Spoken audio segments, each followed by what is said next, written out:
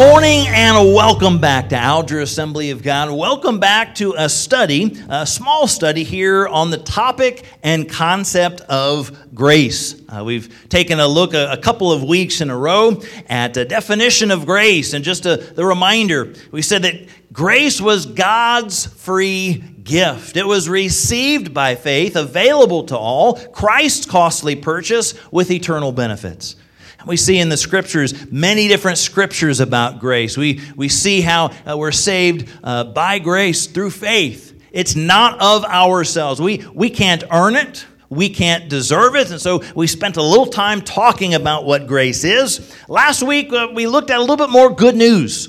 There's a whole lot to say about grace, a whole lot of scriptures about grace.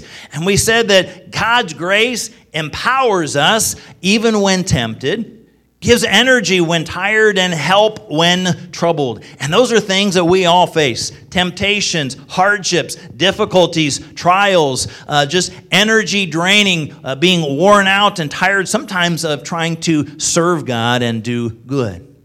So we continue and we look at grace, and here's the thing. When you and I came to Christ, we had maybe a pretty good picture of what grace is all about.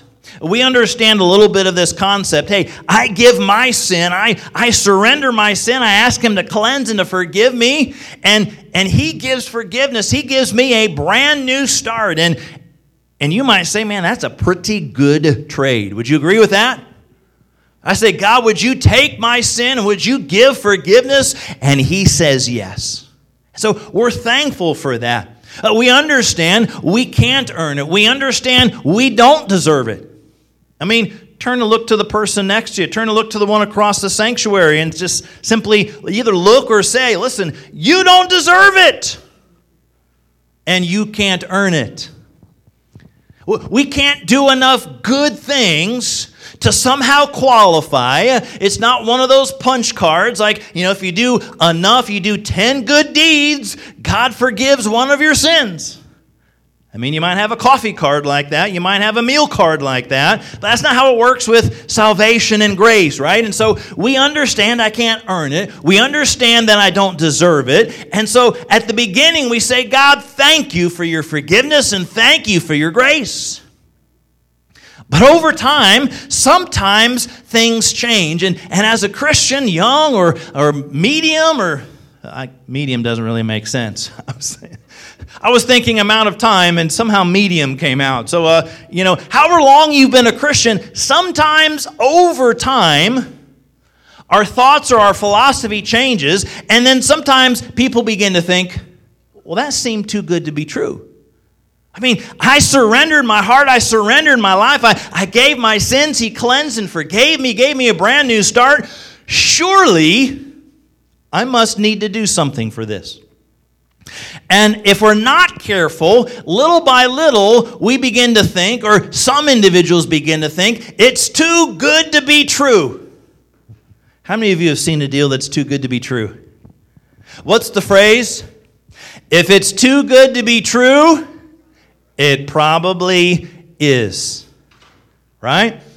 Now, you might have been taken by a too good to be true deal, or you might have been intrigued by a too good to be true deal. You're looking to buy something, and whether it's online on Facebook or online on eBay or some of these selling sites, what you want is being sold by somebody, and it's such a great deal.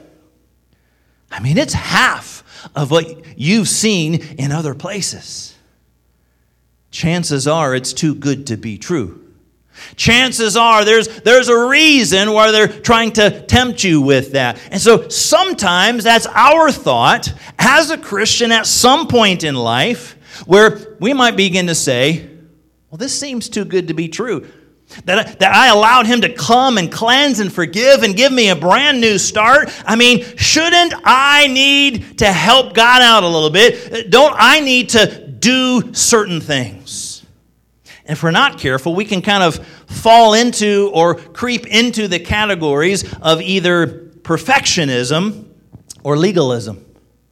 Perfectionism would say, I'm going to try to prove my worth by being incredibly perfect. I'm gonna show God he made a great deal by cleansing and forgiving me of my sins. I'm going to live a perfect life. And legalism basically would say, I'm going to try to earn God's approval by following rules. Now, are we to honor God, obey God, follow what His Word says? Yes. But we don't do that somehow to try to earn approval or somehow to try to earn the grace He's already given to us. We do that to love and to follow and to obey Him. And so you take a look at the book of Galatians, and that book is written really combating a lot of these things that Paul was saying at that church in Galatia. Chapter 3, verse 3, he writes this, "How foolish can you be? After beginning your new life in the Spirit, why are you now trying to become perfect by your own human effort?" You accepted the gift and the grace of God, but now you're trying to earn it. You're trying to deserve it. You're trying to somehow get something from God based on what you're doing. Listen, grace is a gift. We can't earn it. We don't deserve it. No matter how good you might be.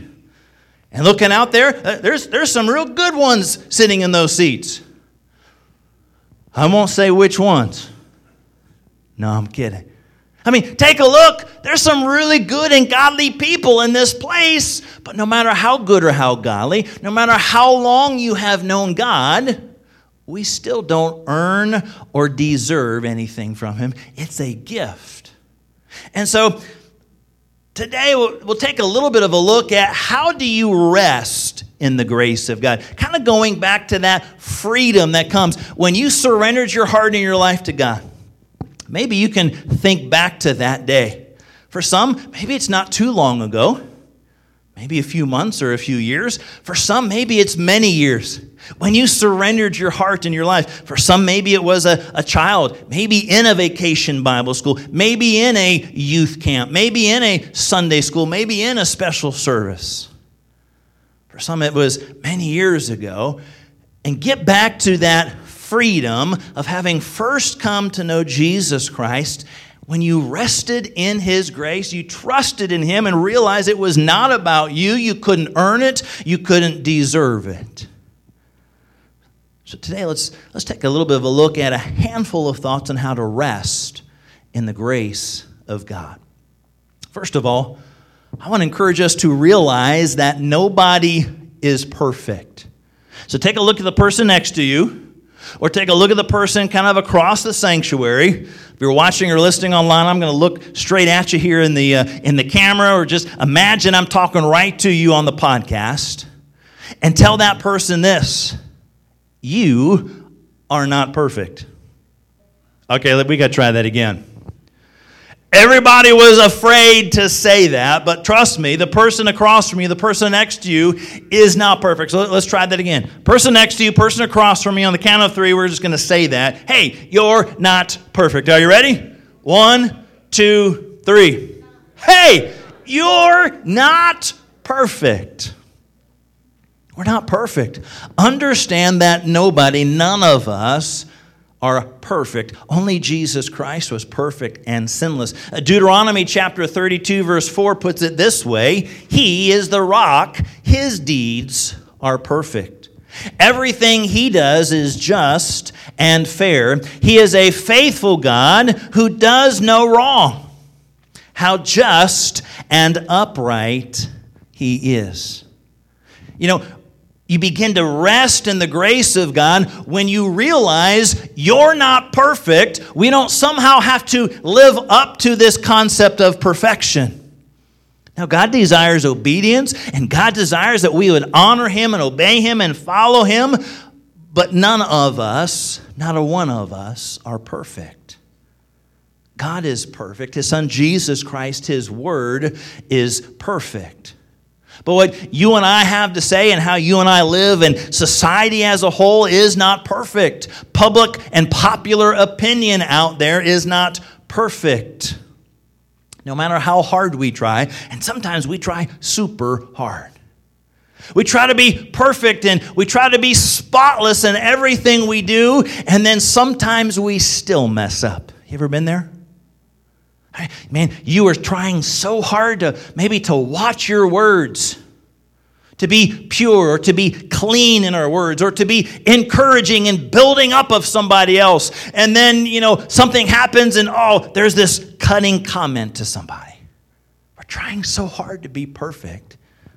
We can't and we don't. It is God and His Word. Rest in Him. You and I are imperfect people. Now, that's good news, but don't take that too far. Does that mean that God's not interested in you and I growing in Him and learning more about Him and seeking and desiring to follow and obey Him? Doesn't mean that. It doesn't mean that we just forget about and say, hey, I'm not going to be perfect. I might as well just go out and sin some more. That's not what God says. That's not what His Word says. Of course He wants us to honor Him. Of course He wants us to obey Him. Of course He wants us to grow in our lives. And God's Word is clear that when we sin, we come, we confess, and He's faithful. He's just. He will forgive us and cleanse us of all unrighteousness. So God desires those things, but kind of take that rest in that freedom of understanding and realizing you and I are not perfect. It's God who is. It's His Word who is. He wants us to learn. He wants us to grow. He wants us to obey.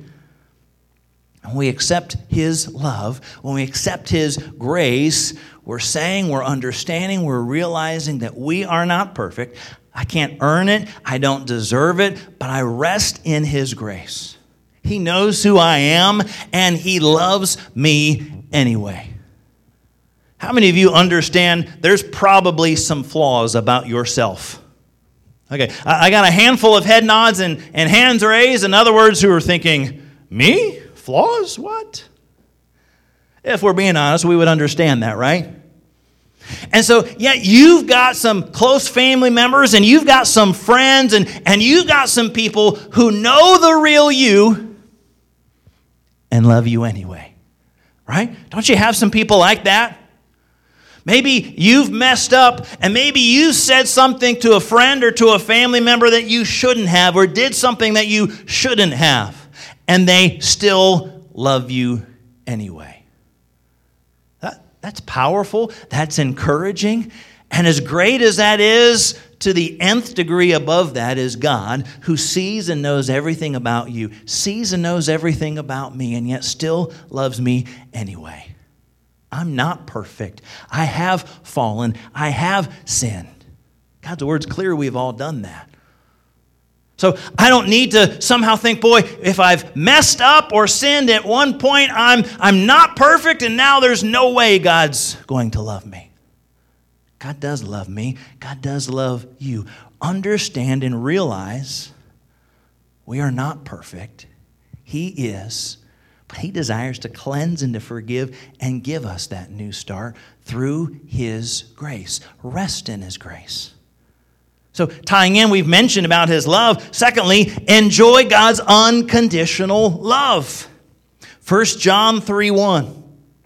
See how very much our Father loves us, for He calls us His children.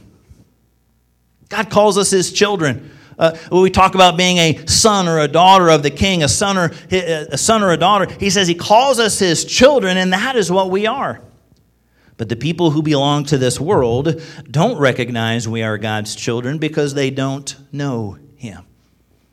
When you and I come to Christ, not only are we a follower of His, we are part of the family of God, right?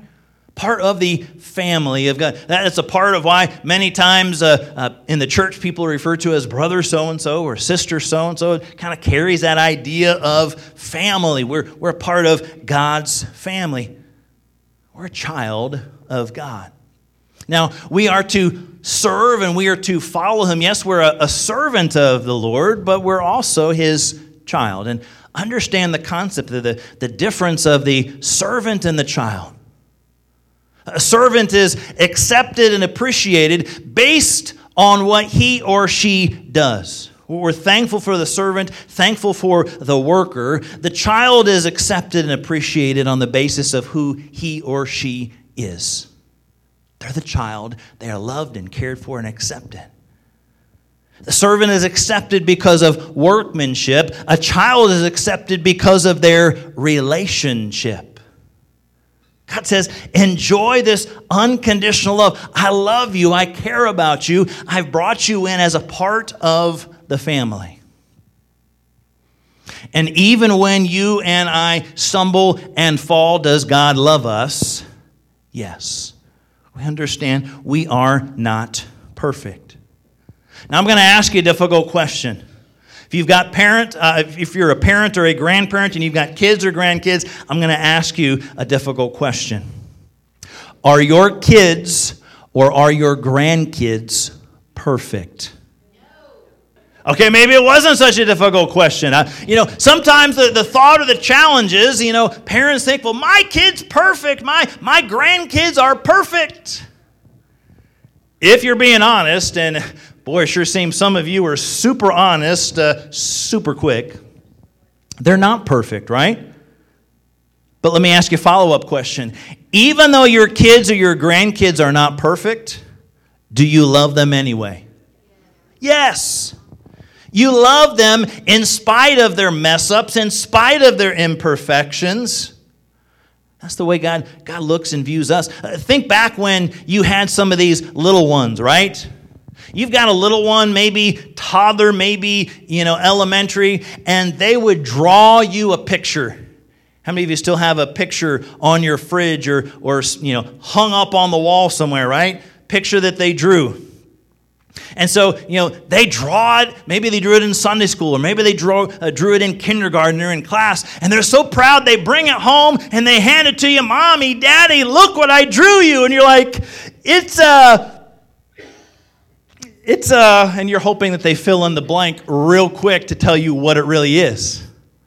You're about to say, wow, it's a dog. No, silly Daddy. It's a giraffe. It's a house. Whatever. You're super off. Do you look at that child? Do you look at this painting or this drawing? Typically you would look at that and say, oh, that is awesome. You did such a great job. It's perfect. Now, are you lying? Not necessarily. Are you literally saying, this is the most perfect piece of painting and artwork I've seen? You're really saying, for you, in your age and in your stage and in your stage of life, man, this is incredible. Yes, now Daddy can see that that's really what that is. Oh, great, thanks for telling me. You're not calling them literally Picasso. You're not calling them Leonardo da Vinci, Michelangelo. You're simply saying, you're doing a great job. I understand what it is. It's perfect for your stage of maturity. If you're a kindergartner, that looks like something a kindergartner would draw or paint. It looks perfect for where you're at. You begin to teach those little ones, right, to walk. And what happens when they first start, right? First, it's just enough to kind of barely stand and wobble before they fall over. And you're so excited when they take that first step. Are they running a 100-meter dash at that point? No, they're standing up. Sometimes they kind of wobble. They put the one foot out to catch themselves before they fall down, and you confidently declare they took their first step, right? We're excited about what they do. Now, we don't look at them after wobbling and taking one little step and yell at them to say, well, why don't you just hurry up and walk already? Run. I mean, what are you doing, you big baby? Yes, they are a baby. It takes time to learn and to grow that step at a time. And so you don't, be mean to them. You're loving them. You're caring for them. You're guiding them through that process. In much the same way, God looks at you and I, and we mess up and we make mistakes. We're learning, we're growing in Christ, and little by little, and God doesn't look at us and yell at us. God loves us where we are, desires that we continue to grow in Him. But if we fall, if we mess up, if we kind of wobble around a little bit and take a step and fall, He's going to help us pick us up. Say, I forgive you. We come to Him. He cleanses. He forgives. He gives that brand new start. But He continues to love us. Aren't you thankful for a God like that? No doubt, I trust that you had parents like that or grandparents like that, people who, as you were growing literally and figuratively and physically, who would encourage you, who would help you. But in this way, as it comes to the grace of God, God looks to you and says, I love you. Unconditional love. We don't have to be perfect for God to love us. You and I are not perfect. Kids are not perfect. Grandkids are not perfect. As we mentioned before, God knows everything about you. God knows everything about me, and He loves us anyway. I'm thankful for that. Someone who knows the deepest inner recesses of your heart and loves you. And in case you're not sure, let me remind you of this truth. Romans 8:31, it says, if God is for us, who can be against us? Maybe some of you need to be reminded about that today. Here in person, watching or listening online, 4 words. God is for you. He's for you. Sometimes the thought or the mentality, that view of God is, God is this force in the universe in heaven, and He's looking down, and He's just got this fly swatter ready to swat me when I do bad. Some of you have that fly swatter with a fly or a mosquito, and you're running around the house trying to get that little pest. Sometimes that's people's view of God. God's just waiting to smash me. He can't wait for me to do something wrong just to squash me. Does God desire us to honor and obey? Yes. But God looks to you, God looks to me, even when we mess up, and loves us. He is for you. If He's for us, who can be against us? The rhetorical question there, but no one can be against us. Now that unconditional love, sometimes that's a little hard to accept. Because you and I know what you and I are, right? You know you've got some mistakes, some errors, some sins, some, let's just call them idiosyncrasies, right? You and I have got some habits. You and I have got some things that sometimes they rub people the wrong way. We know that about ourselves. We know that we're not perfect, and yet God loves us. Rest in His grace. Enjoy His incredible and His unconditional love. Thirdly, let God handle things. Let God handle things. In fact, in 1 Peter chapter 5, verse 7, a familiar scripture, it says, cast all your cares on Him. Why? Because He cares for you. Let God handle it. Cast your cares upon Him. Lay your burdens at His feet. Don't try to carry and handle them all yourself. Why? Cast them upon Him because He loves you. He cares about you. You can trust in and rest in His grace. Now, I would honestly say I am not a fisherman. It's been a whole bunch of years since I've fished. But I do know this. When you have a fishing pole, whether it's a simple stick with a line or whether it's a fancy fishing pole, you've got to cast the line out into the water.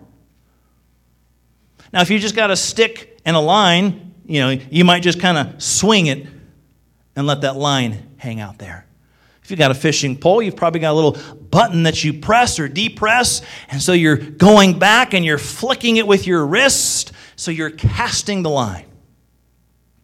If you keep the end of that line, which has the hook and maybe a little bit of the bait, if you just hang on to that, you're never going to catch anything. It's got to be cast out, hopefully deep or far into that water. You've got to kind of let go. You can't hang on to that bait. You can't hang on to that hook and expect to catch something. You've got to let go. In a similar way, are we truly trusting God and allowing Him? Are we letting go and letting God? Boy, that's an old phrase. You've heard that for years. Let go and let God. And we say, yes, preach it, brother. And then we go home and let me go pick up and carry everything I've just let go of. All my burdens, all my hardships, all my difficulties. I laid them down at church, but boy, I got to pick them up. I got to carry them. I got to hold on to them again. Are we allowing God to handle things? Sometimes our desire is to kind of control everything. We think if it's under my control, it's going to be perfect. I've got this. How many of you have ever tried to help God out? I have. Chances are, if you're like me, it doesn't often go well. Right? You try to help God out. God, it seems like nothing's happening, so I'm going to do this. I know you're busy, God. I'm going to help you out. Trust in God. Allow God to handle it. God's God and you're not. I'm not. Trust and rest into His grace and His peace. Paul in Philippians chapter 4, verse 11, he said, I've learned to be content with whatever I have. I've learned to be content. I'm going to let God handle things, and I'm going to be content with what I have, where I'm at, everything about me. God is good. Isn't that completely opposite of today's culture? Learning to be content. That's not what today's culture is. And in fact, that's not what we are by nature. We're not a very contented people. We tend to be discontent, right? Paul says, I've learned to be content with what I have.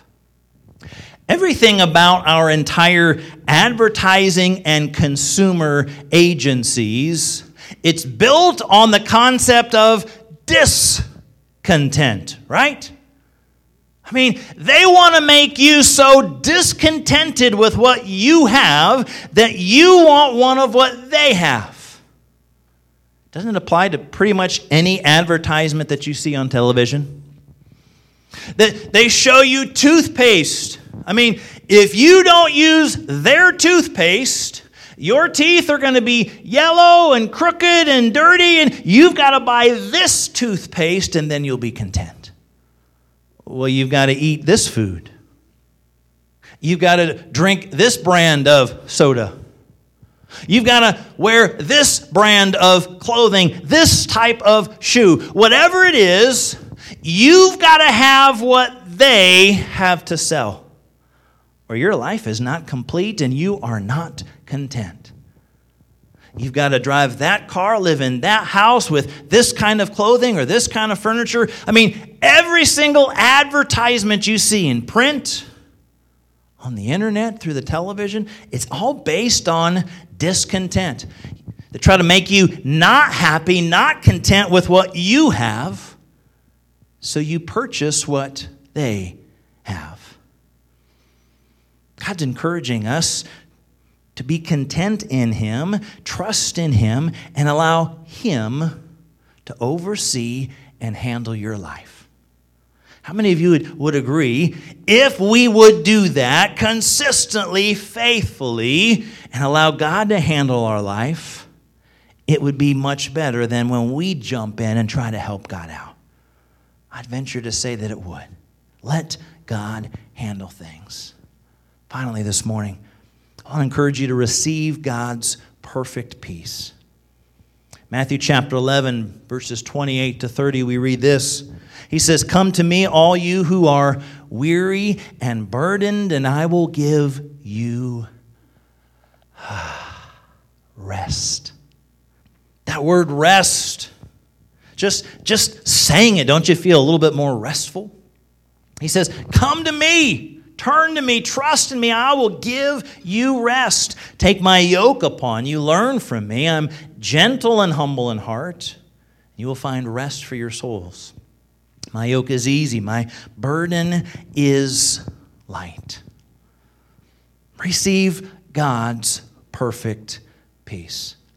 We try to do everything on our own. We try to help God out, trust in Him, let Him handle it, receive His peace, receive His grace, receive His mercy. If you're not catching it, everything about grace, everything about peace, it's all from Him. We're working so many times to try to make it and craft it and receive it. But trust in Him, rest in Him, and receive His perfect peace. You and I are not perfect, we're imperfect, but we can receive His peace. You and I will fail. Not that we all the time intentionally do those things, but you and I will struggle. At times, you and I will fail or fall or let people down. You've probably done that. I've done that. Not our goal. In the midst of life, God's word says, all have sinned, all have fallen short. In the midst of that, we can receive God's peace. Are you weary? Come to Him. He'll give peace. Are you burdened? Not sure what to do, not sure where to turn, not sure how to handle all the stuff that you're facing? Turn to Him and receive His peace in your life. Rest in the grace of God.